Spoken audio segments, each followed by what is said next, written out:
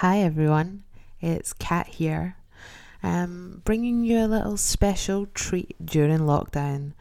We've got the recording of last night's first ever Conter versus Corona lecture with Professor Costas Lapavitsas, which I'm sure you will enjoy. Next Thursday, we've got Professor Leo Panich on Labour's future after Corbyn, which I think will be a very interesting discussion, especially given some of Professor Panich's previous writings on the Labour left, on New Labour. It'll be really interesting to see what he thinks the future is for Labour now. You can register for this event on the Conter website. We'll be hosting lectures every Thursday under lockdown on the crisis that coronavirus has created, the structures it's shaken, and what opportunities there are for the revolutionary left under these circumstances. So here's last night's lecture, and visit conter.co.uk for more info on the upcoming online series. Now to introduce Costas, Professor Costas Lapavitsas is a Professor of Economics at the SOAS in London. He was elected as a member of the Greek Parliament under the Syriza party, and since then has been writing on a whole range of issues, but has been writing in particular on neoliberalism, the European Union, and recently wrote an article on Jacobin, which everyone should read, and we'll link to after this, which exposes what might happen next when it comes to how neoliberalism might assert itself on the post-COVID recovery and in the aftermath of the initial crisis caused by the virus. With that, I'm now going to hand over to Costas and look forward to hearing his insights. And in about half an hour's time, we'll open up to breakout groups. Thank you. Okay, thank you, Jonathan. It's a great pleasure for me to be here with you. I responded to the invite very willingly. I want to explore some ideas with people who are socialists and who think radically about capitalism, and see where we are and where we might go in the near future. What are the implications of the coronavirus crisis? Now, I've got to tell you that this is very much work in progress, because obviously the crisis has just started. It's work that we've been developing through an international team of socialists and researchers in the UK, but also in Spain, in Italy, in France, and elsewhere. Hopefully, we will produce some important, powerful work in the time to come, discussing where capitalism is going, basically. So let me give you an insight. Let me give you a taste of our thinking and of our work. But before I do that, can you all hear me okay? Are we all right? Yeah? Good. Okay, now, the coronavirus crisis, right? This is, of course, unprecedented. There's been no crisis like that in the history of capitalism. It's unprecedented for a variety of reasons, some of which are obvious. And the most important one is, of course, the role of the state in inducing the crisis or accelerating it and in dealing with it. And that's what makes it so important. I want to discuss the implications for economy, for society, and for politics at this stage of our knowledge, because obviously things are going to unfold. After making a case, I will exemplify it briefly for the European Union. I will tell you what I think the impact will be on the European Union and what it tells us about the European Union. I was saying then that we must start with the economy, because in the first instance, this is an economic shock of the first order. But it was delivered to a weakening economy because the neoliberal financialized capitalism of our times, certainly in the mature core countries of the system, had reached a plateau after the crisis of 2007, 2009, and it wasn't really advancing in any dynamic way at all. And you can see this very easily in terms of four key figures, four key points. The first is that growth, in other words, capital accumulation, because that's basically what growth is, has been very weak during this last decade. The weakest it's been for years, since the 1970s. So growth has been very weak. Capital accumulation has been very weak. Second, profitability of capital, particularly productive capital, has been weak and actually declining since about 2014, 2015. So no great shakes for profitability. Third, and crucial, productivity growth, the engine of capitalism. Capitalism must have rapid productivity growth, must change, revolutionize the means of production, as Marx said, right? Must change productivity, improve productivity all the time if it is to succeed. Productivity growth has been appalling across the core countries, and in Britain it has been atrocious, the worst for decades. And last, fourth point, inequality, which is basically a sickness that eats capitalism from within. Inequality has reached unprecedented levels, and it has become worse the last decade. So on all these scores, this was weak accumulation without dynamic strength to it, and actually promoting inequality in society, therefore creating tensions. In a sense, what happened since 2007, 2009, since that huge crisis, is that no structural change has taken place. Everybody talked about it. The ruling class across the world, or ruling classes across the world talked about it, but in practice, no structural change of any substance. Basically, they used control over money, and they used control over key central banks to stabilize the system, to avoid the collapse in 2009, but did not change things. You could see that in terms of finance as well. That's the last point I want to make on the economy, in terms of finance, because people keep talking and keep thinking that because we live in an era of financialization, finance has been going from strength to strength. Oh no, that's not the case. Finance in the core countries, the metropolitan countries of capitalism, the United States, Britain, and so on, finance, the sector of finance has been at best marking time since 2009. And you can see that in terms of debt. Financialized capitalism is capitalism of debt. And yet, the last 10 years, the balance of debt has been unusual. Household debt has declined because people don't borrow for housing. Mortgage debt has declined. Bank-to-bank debt has declined, but bank-to-enterprise debt or market-to-enterprise debt has increased, and crucially, state debt has increased. This has become capitalism relying on the state, borrowing money to sustain the financial system and to keep the structural parameters broadly the same. That's the last 10 years that we have lived through. It is financialized capitalism relying on the state. It's extraordinary. And the most important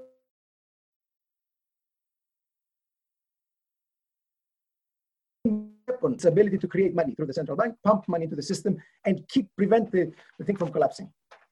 So that for the state, that much for the state of the key countries in since 2009. Now look at the shock. Now look at coronavirus. Now, coronavirus is in the first instance a public health issue, first and foremost, right? It's a public health issue, and the first thing it revealed is that this financialized capitalism, lacking dynamism, unequal, and so on, is certainly incapable of dealing with health shocks. There is no doubt at all about it. Health services proved not up to the task. Provision was weak. Awareness and ability to defend the health of the public was very poor. Neoliberal policies followed for decades have significantly weakened health. That's clear. That's clear. I don't want to spend too much time on that. We can discuss it later. When you look at the shock to the economy, however, things become far worse than this, far worse than this. Why? Because, of course, to deal with the epidemic, a state that was incapable of handling it in any rational way shut the economy down. That's basically what they did. They were unprepared and incapable of dealing with the epidemic in a selective way, targeted way, and they shut the economy down. Shutting the economy down delivered a shock of unprecedented magnitude.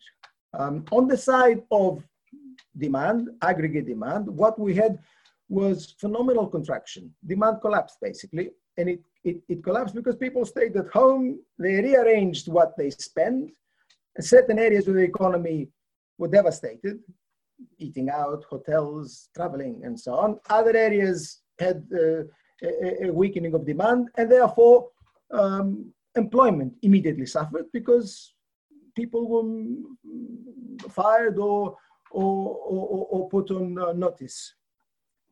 At the same time, there was a shock to supply. The shock to supply was even more severe than the shock to demand, because obviously, if you shut down some firms, then you stop the supply chain, and therefore you stop production in other firms, and you do it across borders.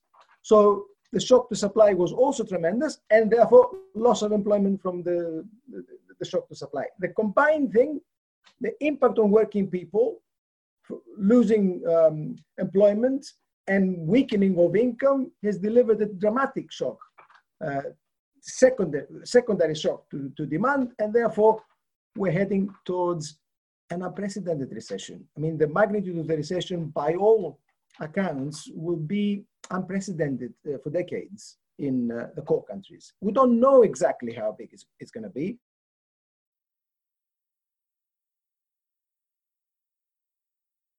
Organizations in the world, right? The IMF came out with an assessment 3 days ago that is, just eye-watering. I mean, they're talking of 7.5% recession, contraction across the European Union. So it's huge, right? Now, 2 more points on this. The shock to the core of the system then is gigantic. An already weakening economy has received that shock, and therefore you're talking of a huge recession. The shock to the periphery might be even bigger.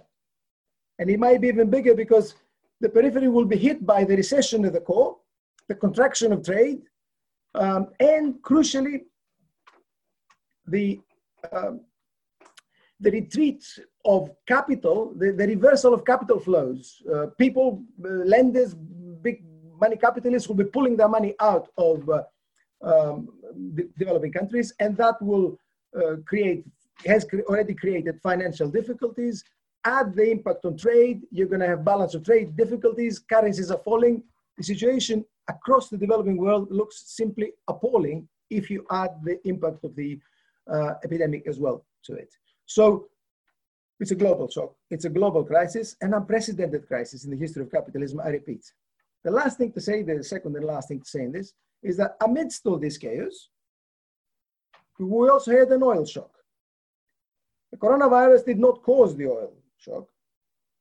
That had to do with global oil politics, but it has materialized.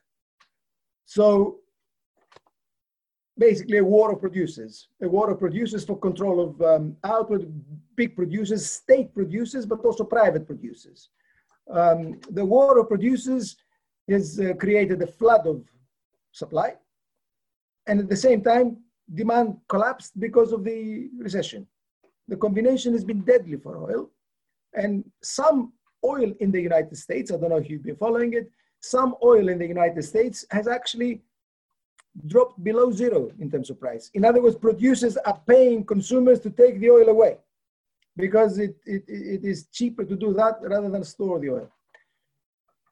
The collapse in the oil price means, of course, that for some developing countries, the crisis is now a matter of life or death. Venezuela, other small, sizable producers with low incomes, but also big producers like Saudi Arabia. Others, though, will benefit because the falling oil price will lessen the pressure on the balance of trade. So it's complex. So that much about the economy. Now, immediately that shock became clear and the magnitude of the crisis became clear, it became evident that something had to be done. Here, I'll have to tread on sort of difficult terrain because it's not entirely clear what will happen, what policy will be on the part of the ruling elite. It's not entirely clear. And we will be skating between what they are doing and what they ought to be doing, or what I think they ought to be doing, and what we should be arguing that they should be doing. It's clear, however, that whatever the response to the crisis is, it will hinge in the first instance on the nation state. The nation state is the main agent for confronting it, but it cannot be just the nation state. It cannot be just that. It must also be society itself. It must also be communities. It must also be associational networks. It must also be grassroots organizations, because if it is just the state, then the state will probably defend neoliberalism again. Then the state will probably confront the crisis in ways that will entrench neoliberal privilege and will not really bring about structural transformation. So let me, one last thing here. In other words, it's a matter fundamentally of democratic intervention as well. If it is the state that has to respond, and if it is local communities that have to respond, it's a matter of democratic intervention. It's a matter of actually democratizing the response. And I think that's where the left should also intervene. Now, in its broad parameters, the response is clear. It's not really rocket science, right? If demand has collapsed, which it has, then we need societal, in other words, state mechanisms for boosting demand, which means protect employment, prevent people from being fired, and protect income. In other words, pay people's income publicly and see what you will do later. This is the obvious, the very minimum that needs to be done.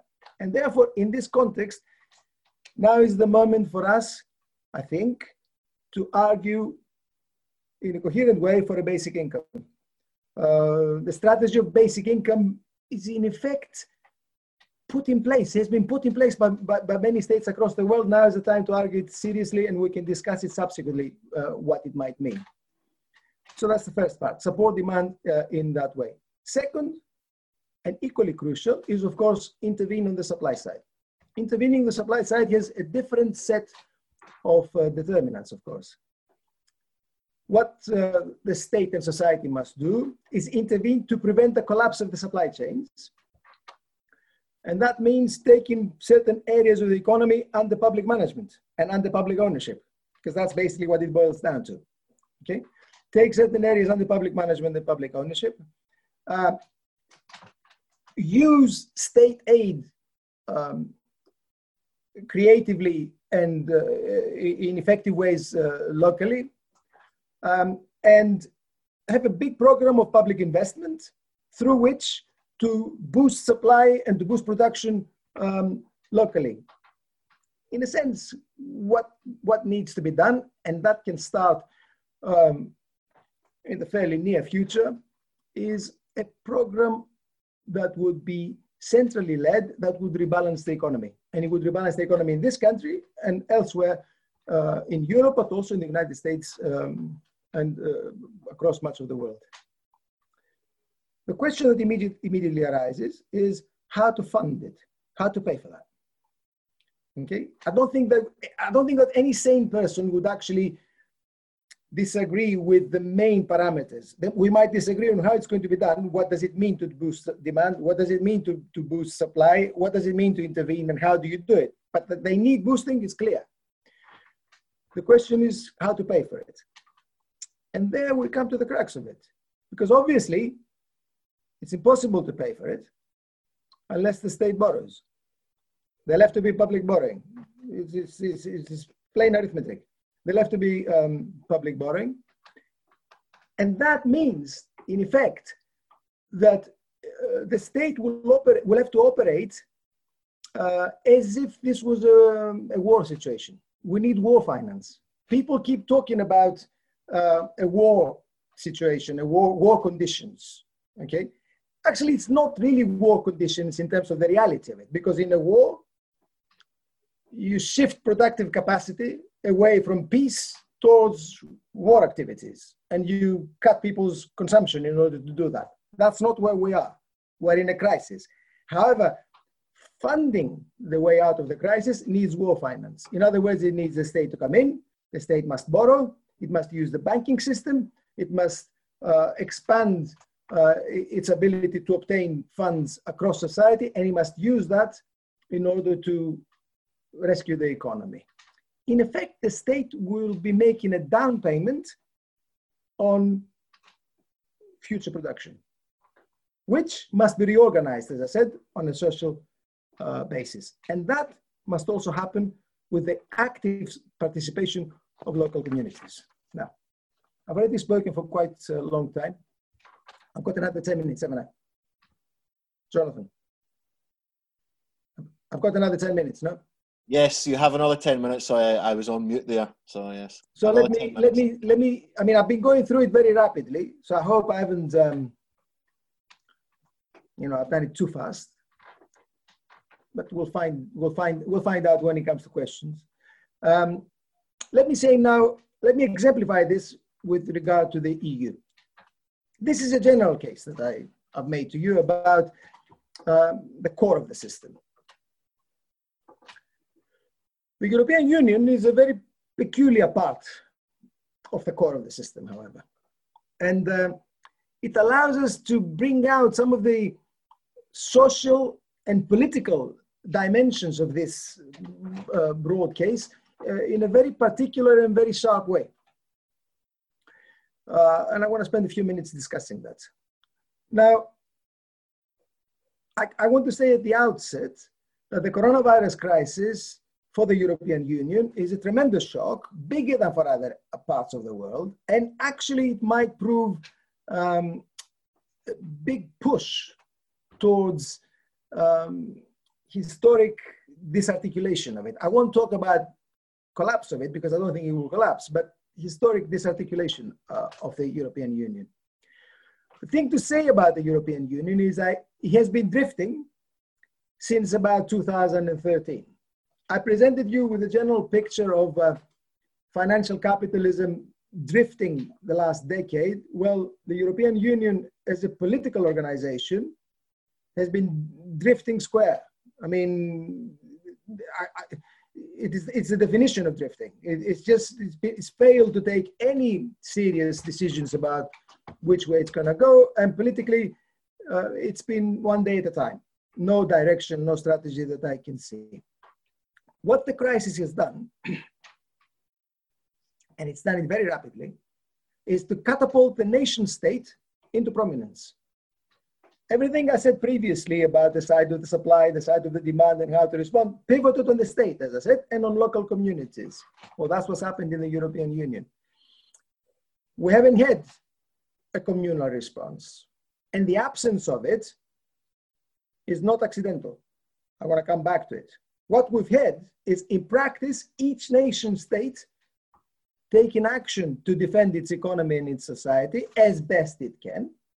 And the institutions and mechanisms of the European Union so far have actually proven as much of a hindrance as a help, probably more of a hindrance than a help to nation states in dealing with the coronavirus crisis. In particular, the euro has emerged once again as a major problem for the European Union. And the tensions between core and periphery have become once again very, very sharp and very strong. I think we can cut across much of the detail by looking directly at what they've actually done so far, what the Union has done as a whole, and putting it in the context of the previous discussion. So what have they done? They've done some important things, not positively to deal with the crisis, but to allow nation states to deal with the crisis, not to hinder nation states. So what have they done? Well, they've lifted the Stability and Growth Pact. The European Union operated until a few weeks ago under the Stability and Growth Pact, which is a polite name for austerity. This is the logic of it was austerity, fiscal austerity, tightness, and so on, for working people mostly. They've lifted that. So member states can now operate without paying too much attention for the moment to the need for surpluses and so on. In other words, austerity has taken a backseat. They had to do that because obviously otherwise the nation states would have been unable to intervene. So that's the first thing they've done. The second thing they did, which is also very important, is they have relaxed state aid rules. The European Union it has, for the last 2 decades, operated under very tight state aid rules in the name of competition, right? Equalizing competition.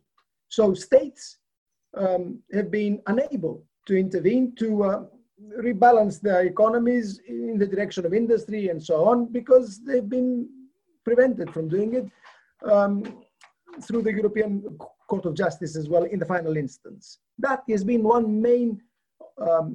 of the main levers of neoliberalism in Europe. Well, that's also been lifted. So Stability and Growth Pact has been lifted for now. State aid rules have been relaxed for now. The third thing they have done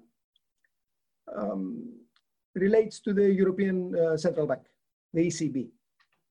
Now, the European Central Bank was reluctant to intervene to start with. And that's because, of course, as I've already mentioned, the European Union does not respond positively as a totality. It cannot do that. Right?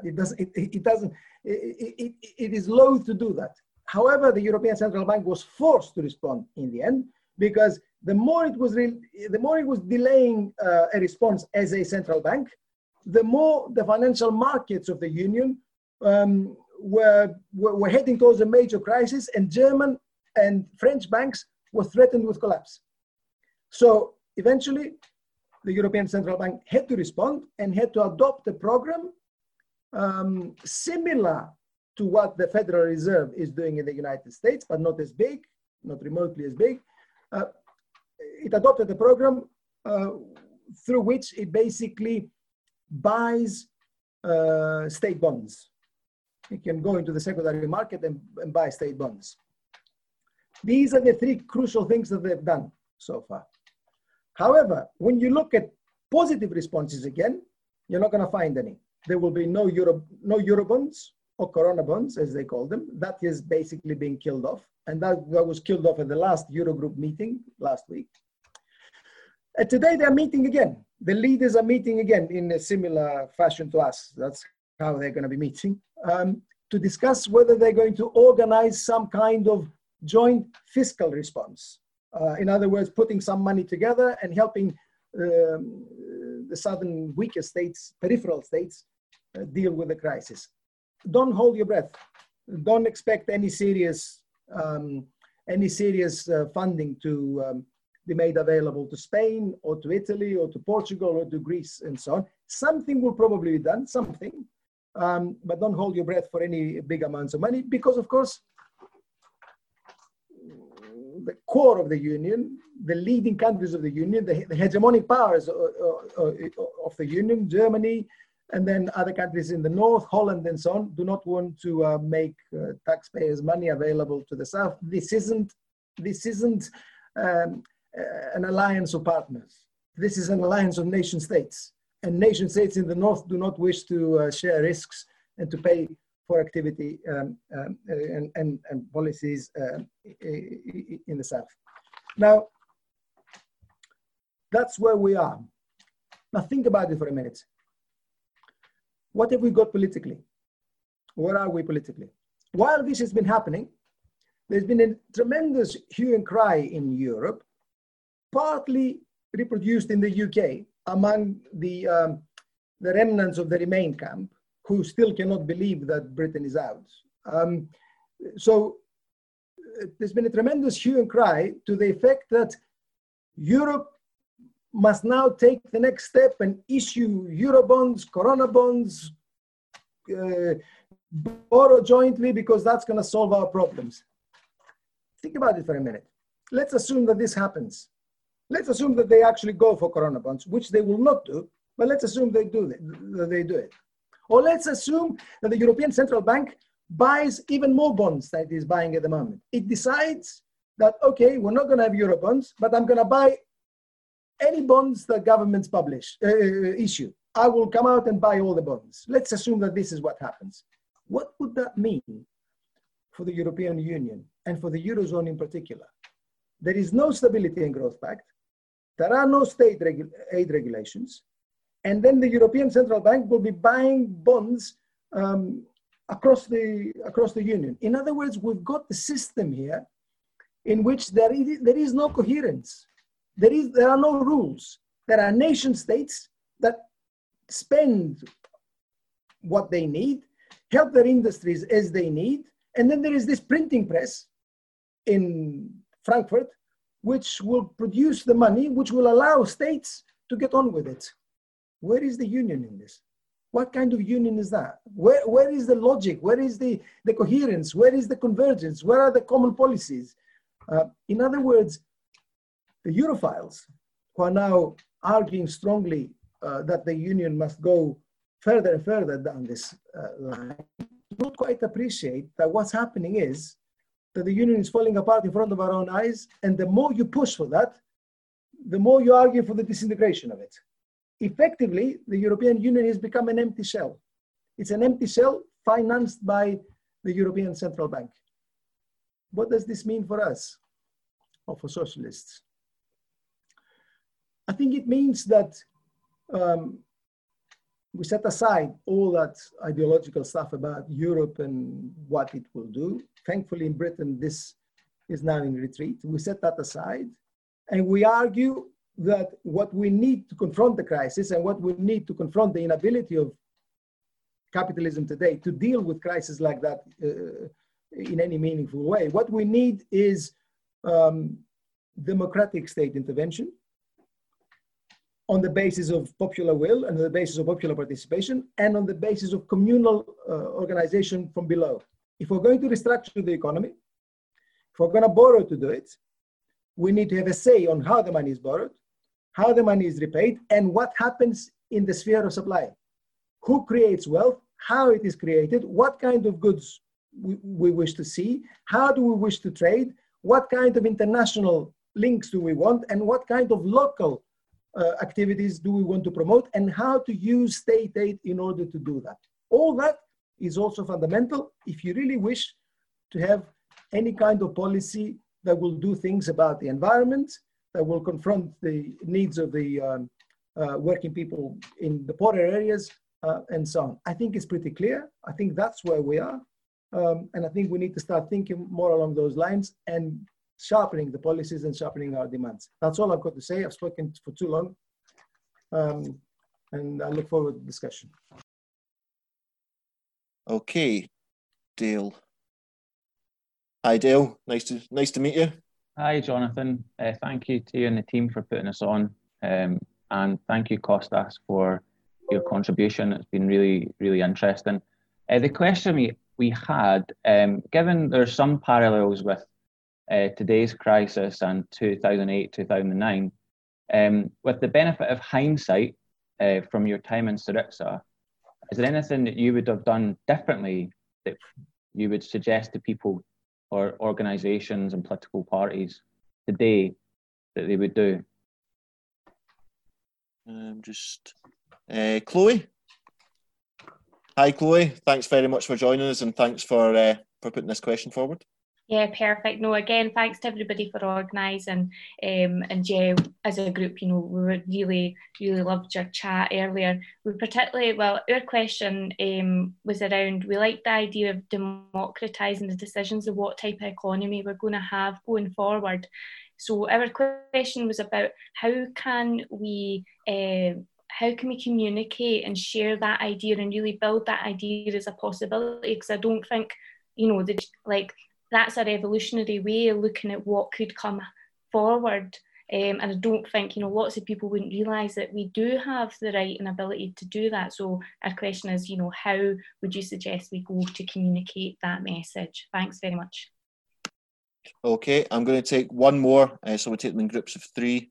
So the third group, spokesperson for the third group, if you just wave at me. Raymond. Yeah, thanks, Raymond. Yeah. Cheers. Thanks for that, Costas. That was really stimulating. The first demand that you mentioned was around universal basic income, and that kind of dominated the discussion in the group, where a number of us are kind of opposed to universal basic income being seen as some sort of panacea for working class people. But I have to say, when you look at the Tories on the telly yesterday, when faced with the question, they are riven by this. I mean, the last thing they want is to introduce any kind of uplift in working class people's standard of living. And it also, I think, drives a coach and horses through this idea, deserving and undeserving poor. And so there was a view in the group that perhaps tactically it might well be a positive step, if you like, but as part of a wider social contract that we might want to demand with, a number of other provisions. And I just thought, well, do you accept that there's perhaps problems with the universal basic income, but perhaps we want to maybe just look at it tactically as a short-term measure to try and at least alleviate the pain that working class people are going through, but also to really drive a coach and horses through the Tories' strategy at the moment. Okay, thanks very much for that, Raymond. We're going to take that set of 3 questions there and ask Costas then to give a response. Thanks, Costas. Let me start with the last one, and then I'll do the more activist ones subsequently. Let me start with the last one. I've also been very, very skeptical of the idea of universal basic income. Very skeptical from the very beginning. Okay, didn't persuade me. A variety of reasons that we probably share. We didn't go into it, but we probably share them. But look at what's happening right now. The shock to income and the shock to demand has been so gigantic that the nation state in this country, but also elsewhere, has been forced to intervene and support people's income. Effectively, they have nationalized wages. People have been put on furlough. In other words, the state pays your 80% of your wages. Okay, I know there are various problems with that, but it does pay the wages of a lot of people. So in effect, it nationalizes the wage bill of a large number of enterprises. And at the same time, the state has also nationalized the accounts, basically the losses of enterprises, and it covers them. Why? Because it knows that if it doesn't do it and the economy shuts down, there'll be Armageddon. And let's look at the first part, nationalizing wages. Well, that's exactly the point that you made. Right now, we've got action taken by the nation state that goes against the very logic of not only neoliberal financialized capitalism, but any capitalism. We've known for a long time that the state can do that to defend capitalism. Here is a clear example. Well, then that's a good opportunity, I think, politically and also socially for us to argue for universal basic income. The conditions are changed. If the state is going to do that with some people, in some instances and so on, we should come out and say no. Do it uniformly. Do it uniformly for large sections of the population, pay a basic income, support demand and support income in that way, and do it throughout 2020. The group of socialists and others I'm working with at the moment have done some calculations for Spain on this issue, on universal basic income. And our assessment is that, and we will publish it incidentally, we will send it to Jacob in some point in the near future. Our assessment is that Spain and other countries for which we haven't done the numbers, but Spain needs certainly a universal basic income cover for at least 40% of the population on the grounds of obtaining it as of right, to support consumption, to support basic living standards, and then to overcome reliance on the labor market in that way. We think that this is the sensible thing to do, and it will pay for itself.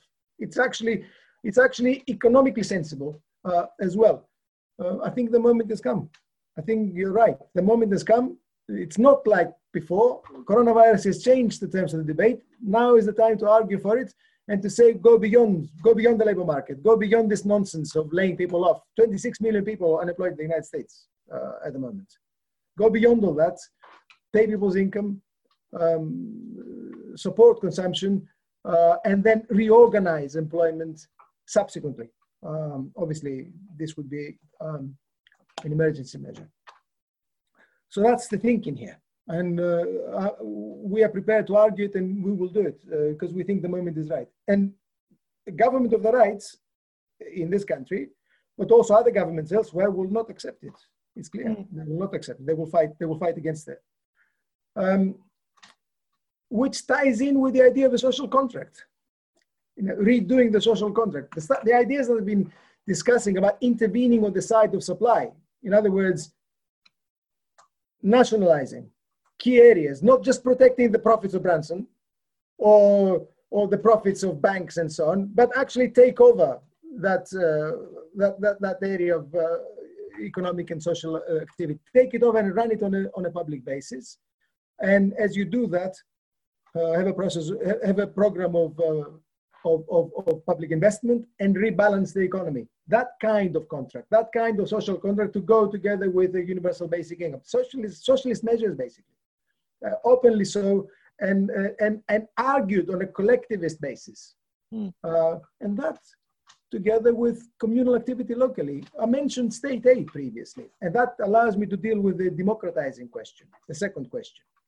I mentioned state aid previously. State aid will be of crucial importance in the time to come. We've got a number of local authorities across Britain commanding large amounts of money. Some of them have been ahead of the game, using those funds to support the local economy. Preston being well known for it, the Preston project. With the relaxation of state aid, the lifting of controls, even in this country, the change in the name of the game for that, the scope for intervention by communities, by organizations, by activists at the local level has suddenly increased enormously. And that's what we're going to be faced with in the time to come. Intervention by local communities to argue about how to use public monies locally, what to support, how to support local communities, how to support local activity, which activities to promote. That is democratization, one step towards democratization, and that's going to be very important in the time to come. And the last point is about Syriza. It depresses me to think and talk about Syriza because it was such an enormous lost opportunity. Syriza didn't do anything right. With Syriza, the only thing you can learn from Syriza is what not to do. Not what to do. You've got to do the opposite of what they did. Because the crucial thing here is you've got to be honest. You can't play games. You've got to be honest with people. You've got to tell people what you're going to do, and what you promise them you're going to do has to be based on concrete evidence and on serious analysis. And when it comes to it, you've got to be prepared to break eggs. Syriza was not prepared to break eggs. When the clash of interests came up, as it inevitably would do, when that came up, Syriza backed off. They didn't have the guts to confront the established interests in Greece. And they backed off. They surrendered, and then they applied the same policies. We must not make the same mistake. Here is an opportunity to break that throttle, that complex of interests that is actually killing this country and killing Europe. It's a unique opportunity to make some steps in that direction, and we should do that. We should not be scared. We should get on and do it. Thanks very much, Costas. I'm going to move on to the next group of questions, to group 4. And I'm looking, is that Kenneth? Fantastic. Thank you very much, Kenneth. How you getting on? Thanks for having us on. Thanks for sharing all that knowledge with us, definitely. Our question was more regarding Costas' statement with kind of public demand and public supply being used or arisen through public borrowing. So the nationalization and then the kind of increasing demand through state intervention. Do you think, given that we're going in a financial market crash at the same time, that there's going to be the kind of liquidity going about in international markets to actually get that borrowing off the ground? And more, do you think that these rates in which we borrow are going to be kind of exorbitant, I guess? Thanks very much for that. And I'll just take two more. So it's a group of 3 questions again. So we're on group number 5. I'm just looking for you. Number 5.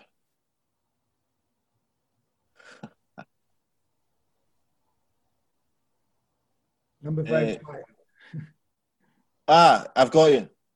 Mike. Yep. Sorry, I couldn't see you waving there. So thanks very much for your patience. Your question, please, Mike.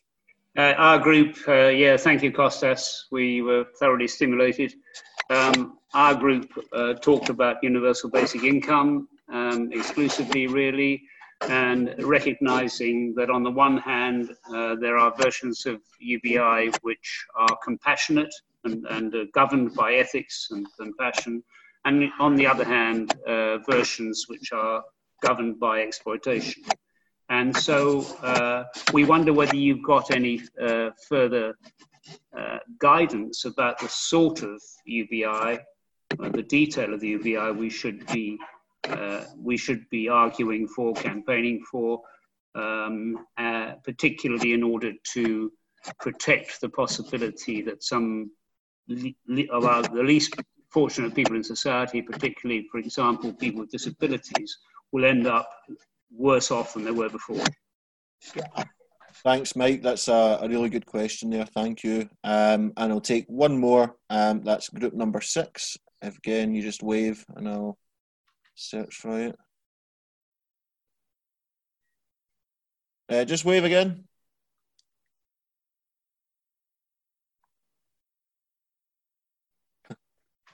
Yes, I have you. I have you, Tam. Hi, Tam. Thanks for that. Your question, please. Well, we were rudely cut off just as we were in the midst. We didn't realise we hadn't got very far. Everybody hadn't spoken. We didn't realise, I think, how long it was to last, that breakout session. But Alice was just about to supplement a sort of question that was saying, is it basically we've moved from neoliberalism to state capitalism now?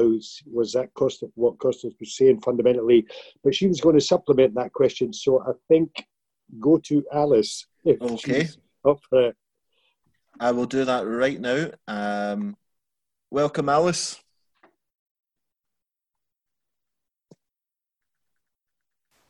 I feel a bit cheeky because it feels like we're getting 2 in here, sneaking in 2 questions. So apologies to everyone. Sorry. It was just if Costas, you could expand on what it seemed like you were saying that a sign of the fact that neoliberalism or financialization, interest-bearing capital was on unsteady grounds. An indicator you used was debt, and that debt was decreasing in some areas and state debt was increasing. Could you expand on then how you factor in the increase in corporate debt that we're seeing into that analysis, and just kind of clarify that? It was more clarification of how, because I know state corporation debt has been, one of the most defining features of this. So if you could just expand on that, please. Thanks very much, Alice. Okay, Costas, a flurry of very simple questions for you. No, difficult question. Yeah, I know. Let me start with the liquidity question, the costs. I said borrow because we have to act quickly, right? It's clear. We have to act quickly. If we don't act quickly, then recession will take place, economic activity will contract, businesses will close down. It's much more difficult to restart. than to keep something going and transform it. Much more difficult. So we must prevent people being thrown on the scrap heap and the destruction of productive capacity. If you're going to act quickly, you need funds. There is no escaping the need to borrow. Now, at the moment, the last problem that the UK faces is availability of liquidity. There is no problem at all. And the same with the United States, and the same with a whole host of other countries, not the EU. The EU is different, and this allows me to discuss the EU in more detail. And the reason why the problem doesn't hold for the UK particularly, or even less for the United States, is because they've got command over their own central bank. So the United States government can announce huge spending programs. I'm not defending them, and I'm not saying that they're ideal, but they've announced them. And it can rely on the Federal Reserve System to buy the bonds and to keep the interest rate low. There's a flood of money being created by the central banks. Similar things are happening in this country. If you've got the central bank, and it is part of the state, because that's what the central bank is, then you can solve the problem of borrowing. That's exactly what I meant by war finance. When you're fighting a war, the state borrows in order to create whatever capacity it wants to create. And the central bank is the mechanism, and the banking system, the mechanism through which the debt is managed on the part of the country as a whole. That is perfectly possible in the UK. That's what the government should do immediately. It's a Tory government. It's not a socialist government, but it is up to them to act. And it is for us to demand that they should respond now, not in a year. So it's perfectly possible. And I don't think it will be a matter of expensive costs, because, as I say, the central bank can intervene crucially right now. Not in Europe, and that's the difference. I already mentioned that about the ECB. The ECB is not the national central bank. So if Italy decides that it wants to spend money to boost its economy, like Britain is doing, and not to be doing more, Italy cannot rely on the central bank to buy the debts. It has to rely on the ECB, and what the ECB will do is not up to Italy. It's more up to Germany and other countries. And that's exactly the problem. That's exactly the hindrance. That's why EU participation is actually proving a problem right now for nation states in dealing with coronavirus. We can come back to that if we've got time subsequently. So liquidity is not really a problem at the moment because of command over money. Let me come now to questions of state capitalism, and I want to finish with universal basic income, because I think politically that's very important right now. No, we're not moving towards state capitalism. This is still neoliberal financialized capitalism. What we're witnessing is actually a very powerful emergence of the nation state. The nation state never went away. It was always there. It was always, I mean, the talk about the state disappearing, the market dominating, is just talk. Easy talk that came in huge volumes from the financial system and from various other people ideologically committed to what has happened the last few decades. The nation state was always there. And it is there in Europe, incidentally. Europe in that respect is similar to Britain, is similar to the United States. The nation state is pivotal. The nation state, the last decade, has borrowed very heavily, hugely, in the United States and in other countries. Why? To rescue finance. To rescue finance from its collapse. The main increase in debt the last decade in mature countries, the core of the system was by the state. Less so by enterprises. Enterprises also borrowed. They took advantage the last few years of cheap, low interest rates. And that is a source of weakness. That is a source of private sector weakness, the enterprises, the capitalist enterprises. That might prove to be a potential crisis point in the time to come. But just bear in mind with that, with interest rates close to zero, an enterprise can maintain a large volume of debt. Don't forget, I mean, even if it's not doing well, if interest rates are zero, then they're giving you scope. And that's what they've done. That's why they drove interest rates down to that, to allow people like Branson and people like others to continue operating. So the state has always been very important in neoliberal capitalism. The last 10 years, it's become more important. And right now, he has emerged in an unprecedented way. Unprecedented. It shut the economy down. It used autocratic methods to tell you not to go out. It forbade entire activities. And it taken action of nationalizing wages, intervening in company balance sheets, doing all sorts of things. The power of the state is phenomenal, enormous. Will it use it in order to promote the social good? Oh no. Oh no. No, that's not at all necessary. It does what the state has always done in the course of neoliberal financialized capitalism. It makes it up as it goes along, manipulates the situation, uses which instruments it's going to deploy in order to defend vested interests, in order to defend the established interests. And if we let them, that's what they're going to do again. That's what's going to happen again. So it's not socialism that's emerging. It's actually intervening and controlling certain areas of the economy to defend capitalist activity. But it opens up a terrain for us. That is a cost that they've got to bear. And universal basic income is one such example, you see. As I mentioned before, I've always been very skeptical. For reasons that were mentioned in the question, essentially, it feels like charity to a certain extent. And it feels like trying to rescue capitalism in ways that don't make economic sense. So I've always been very skeptical. I've never actually defended the idea. But look at the situation right now. What have we got? The state nationalizing the payment of wages. That's what's happening. Not in the way that we would have liked, but that's what's happening. Well, then if that's what's happening, let's do it properly. Let's take the opportunity and argue for universal basic income as a right of people. Make it a universal right, but obviously we can append conditions to it so that better off people don't receive it. I'll tell you what we're proposing for Spain, and then you can think about it. What we will propose for Spain, and you can think about it for Britain. We can work on it in the time to come. It is possible to propose to have a program of universal basic income in Spain today that will cover the entire population as of right. But if you've got an income above a certain level, to claim that, you'll have to apply. You'll have to apply for the basic income. And you will be told that if your income is above a certain level, you're not entitled to apply. Obviously, if your income has not been affected, it would be just extra money. And if you do claim it, you pay it back next year together with your taxes. We're calculating and estimating that about 40% of the population will claim it. It will be theirs as of right. That will be a tremendous way of dealing with the shock of coronavirus, of dealing with the problems that the poorest are facing.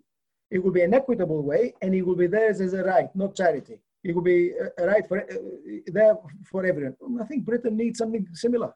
I mean, there is profound poverty in so many parts of the country. I mean, I dread to think of what's happening in many towns in the north and elsewhere as the economy shuts down. I mean, we haven't received any evidence yet, but it must be horrendous.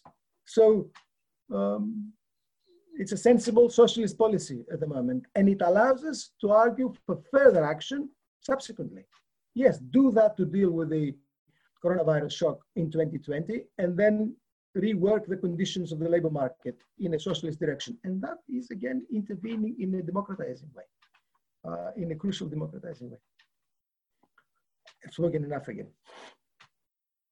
Thank you very much for those answers, Costas. We are coming to the end, so it's just a couple more questions, and then we'll wrap up. We're on Group 7, I believe. Who was in Group 7? Okay. Camillo. Hello. Hi, yes, we can hear you. Good to see you, Camillo. Likewise, Johnny. Thank you, everybody. Thanks, Costas. We found it a fascinating discussion as well, although only 2 members of our group participated and others may have technical problems. We didn't actually get to reach a question, but the general conversation was actually around and maybe Costas might not be able to comment, but about the problems for the Scottish mainstream nationalist strategy of exiting and rejoining the European Union. Obviously, that, in my opinion, that's been the mainstream of the independence movement strategy for quite some time, and this crisis shows it to really be problematic. Maybe the question could be, how could the Scottish left use that, or to re-energise the independence movement? Again, maybe not the right question for Costas. No, I think that's really useful. Thanks for that, Camillo. And group number 8. Thanks very much. Gregor, thank you. Hi, Costas. Thanks very much for joining us this evening. It's a fantastic thing to do at a difficult time.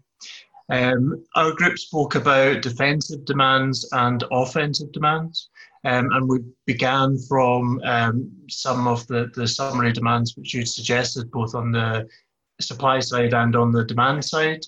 And we thought that key to achieving leadership in a crisis is innovation and being seen to have new ideas for new problems. So we wondered whether you could speak a little bit more on the need for offensive demands and on the specificities of some of those. I know you've gone into detail on the demand side on UBI, but perhaps on the supply side, a little more detail on, you started to speak about strategic nationalisation and re-engineering of supply chains. Thanks very much. Thank you very much for that, Gregor. And I'll just take the very last question for you, Costas, and that's from group number 9, who is Ed.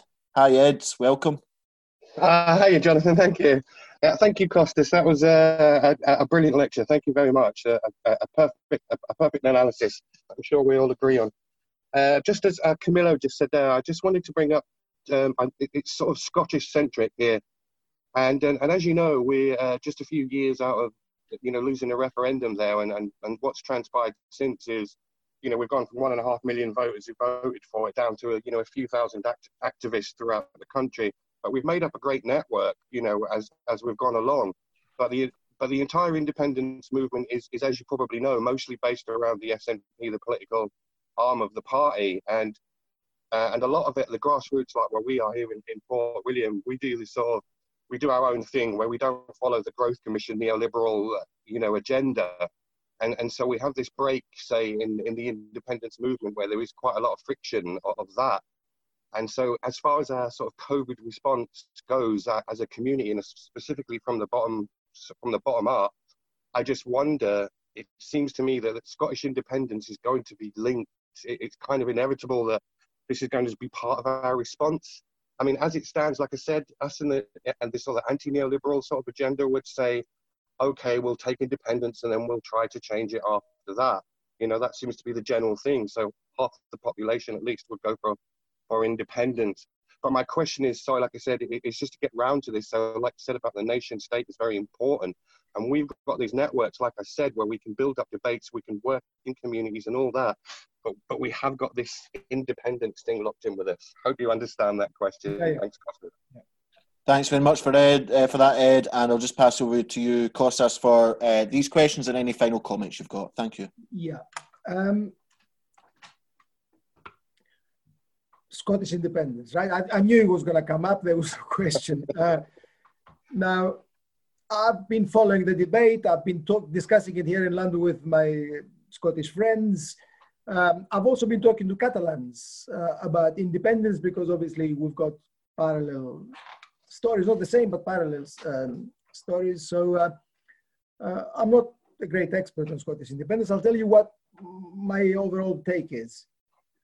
Scottish independence, if it is to make sense to me and to many others, must be associated with social radicalism and social transformation. If it is not associated with social radicalism, social transformation, being anti-capitalist, offering a new society, offering new hope and new prospects to working people in Scotland and in England and elsewhere, then count me out. It's not interesting. I mean, we're not here to to talk about the merits of Scottishness in the abstract, right?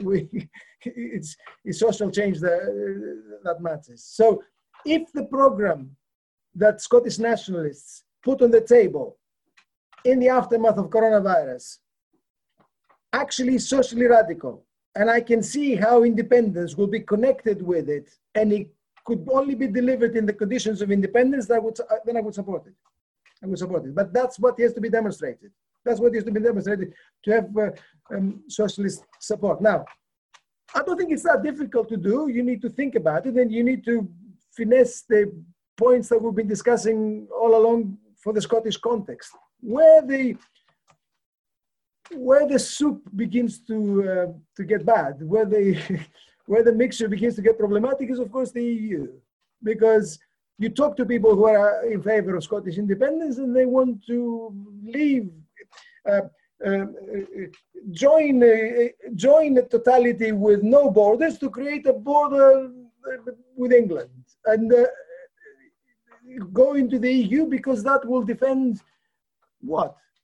I mean, it's difficult to see, right? And one has to start with that. And I think what you're doing is of paramount importance because you're prepared to challenge this. You're prepared to put it on the table. And I think the response and the reaction of the EU at the moment is giving you a tremendous opportunity.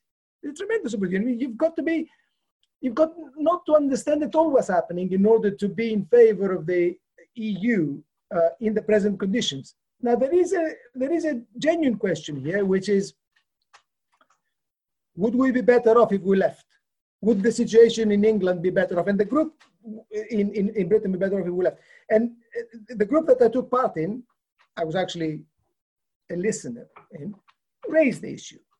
Am I saying that Italy should leave and Germany should leave and it would be better? Actually, for the Italian left right now and for the German left and for the Spanish left, the issue doesn't pose itself in that way. I would argue right now, in Italy, in Spain, and elsewhere, that what they need to do is they need to argue for their own national governments to do what is necessary to rescue the economy, to support working people, to defend what's happening and protect social interests, and do it as if the EU did not exist. That's what they have to do. Because if you actually try and couch everything you do in terms of the EU, you'll be hampered. As the Italians are being hampered at the moment, as the Spaniards are being hampered at the moment. Act as if the EU did not exist, because that's what the North is also doing. That's what the rich are also doing. That's really what's happening. In effect, the EU doesn't exist for the powerful countries. As I mentioned already, the Stability and Growth Pact has been lifted. The state aid rules have been lifted. Act as if it didn't exist and let it all come out in the wash in the end. That's what the Italians should do, and that's what the Spaniards should do, and so should the others. The priority is not the euro. The priority is not the EU. The priority is Madrid, Milan, Rome, working people suffering in the south, and so on. So that's what I would say, and I think that's how you should approach it in Scotland too. You know, what EU? We need to act for Scotland, we need to act for social transformation, and we need to protect democratic rights, and if independence is necessary for that, then we're all for independence. So that's what I would say on this. I don't really have to say anything more on Scottish nationalism. The only thing I want to say is two things quickly. One on supply intervention, and one on, there was an issue about Germany and Merkel in the group that I eavesdropped in. It is true that Germany has responded differently to this crisis with more effectiveness than other countries in Europe. We don't know yet because the final tally is not out, but for the moment it looks as if German capitalism has handled it more successfully, to say that British capitalism more than Italian, and so on. Why is that? I don't think it has to do with ordoliberalism or anything like that. It has to do with greater capacity of Germany to spend and borrow. Germany has got huge surpluses and ability to borrow, and they were prepared to mobilize that. I've been telling you about spending and borrowing. Germany is at the forefront of this. While they're lecturing the Italians, while they're lecturing the Spaniards, they've been spending like there's no tomorrow. And the medical system is also very well organized by European standards for reasons which have to do with the political economy of Germany. They were prepared to use it. They mobilized the ability to test, and they handled it better so far. I don't think it has to do with ordoliberalism or anything like that. It is the hegemonic position of Germany. Germany is the greatest beneficiary of the EU so far, and it's apparent in how it's been dealing with the coronavirus crisis. The last thing I want to say is offensive demands, as has been mentioned before, because everything I've told you about demands is a mixture of defensive and offensive, and I think that's how socialists should operate. It isn't just defensive. At all times, you should be thinking of opening up the territory for change. So on the demand side is obvious. Like I said, I think it's the moment for universal basic income to be taken seriously, even by the radical left. It's the moment. On the supply side, I've already mentioned state aid. State aid is very, very important. We can intervene across a number of communities, and that is offensive. We can actually advocate local transformation. We do have the capacity, and if we build the networks, if we build the political representation locally, we can argue for significant change in local communities. We can localize more strongly production, activity, and so on. It is possible to do through, to a certain extent, local authorities and their budgets. And that's an important thing for the near future. But more broadly, of course, public investment, a program of public investment. We need to be arguing for a program of public investment in key areas with public ownership and public control, nationalization. It is outrageous that they're supporting all these enterprises. They're nationalizing their profit and loss accounts, but they're not nationalizing the way they operate. So that's what we need to be arguing, and that's an offensive measure. These are reforms in a socialist direction, and the moment is more opportune than at any time. Actually, friends and comrades, it's a gift.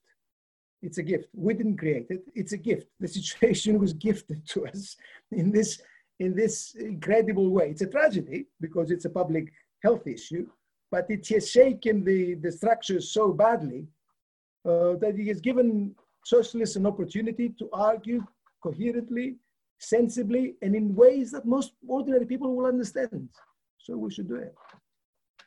Well, thanks very much. I'm going to clap and urge everyone else in their living rooms and so on to clap as well. What a sight. Costas, thanks very much for your time and for bringing that analysis to us. That is the first of what is going to be a series of forums. They're going to take place every Thursday while the lockdown's on, and we're going to build these each week. Next week we have Leo Panich talking about Labour after Corbyn, and we've constructed on the website a page that if you go to conter.co.uk, you'll find all of the talks upcoming listed there. I won't go through them all just now because I know we've had quite a long meeting, but I would urge you to do that.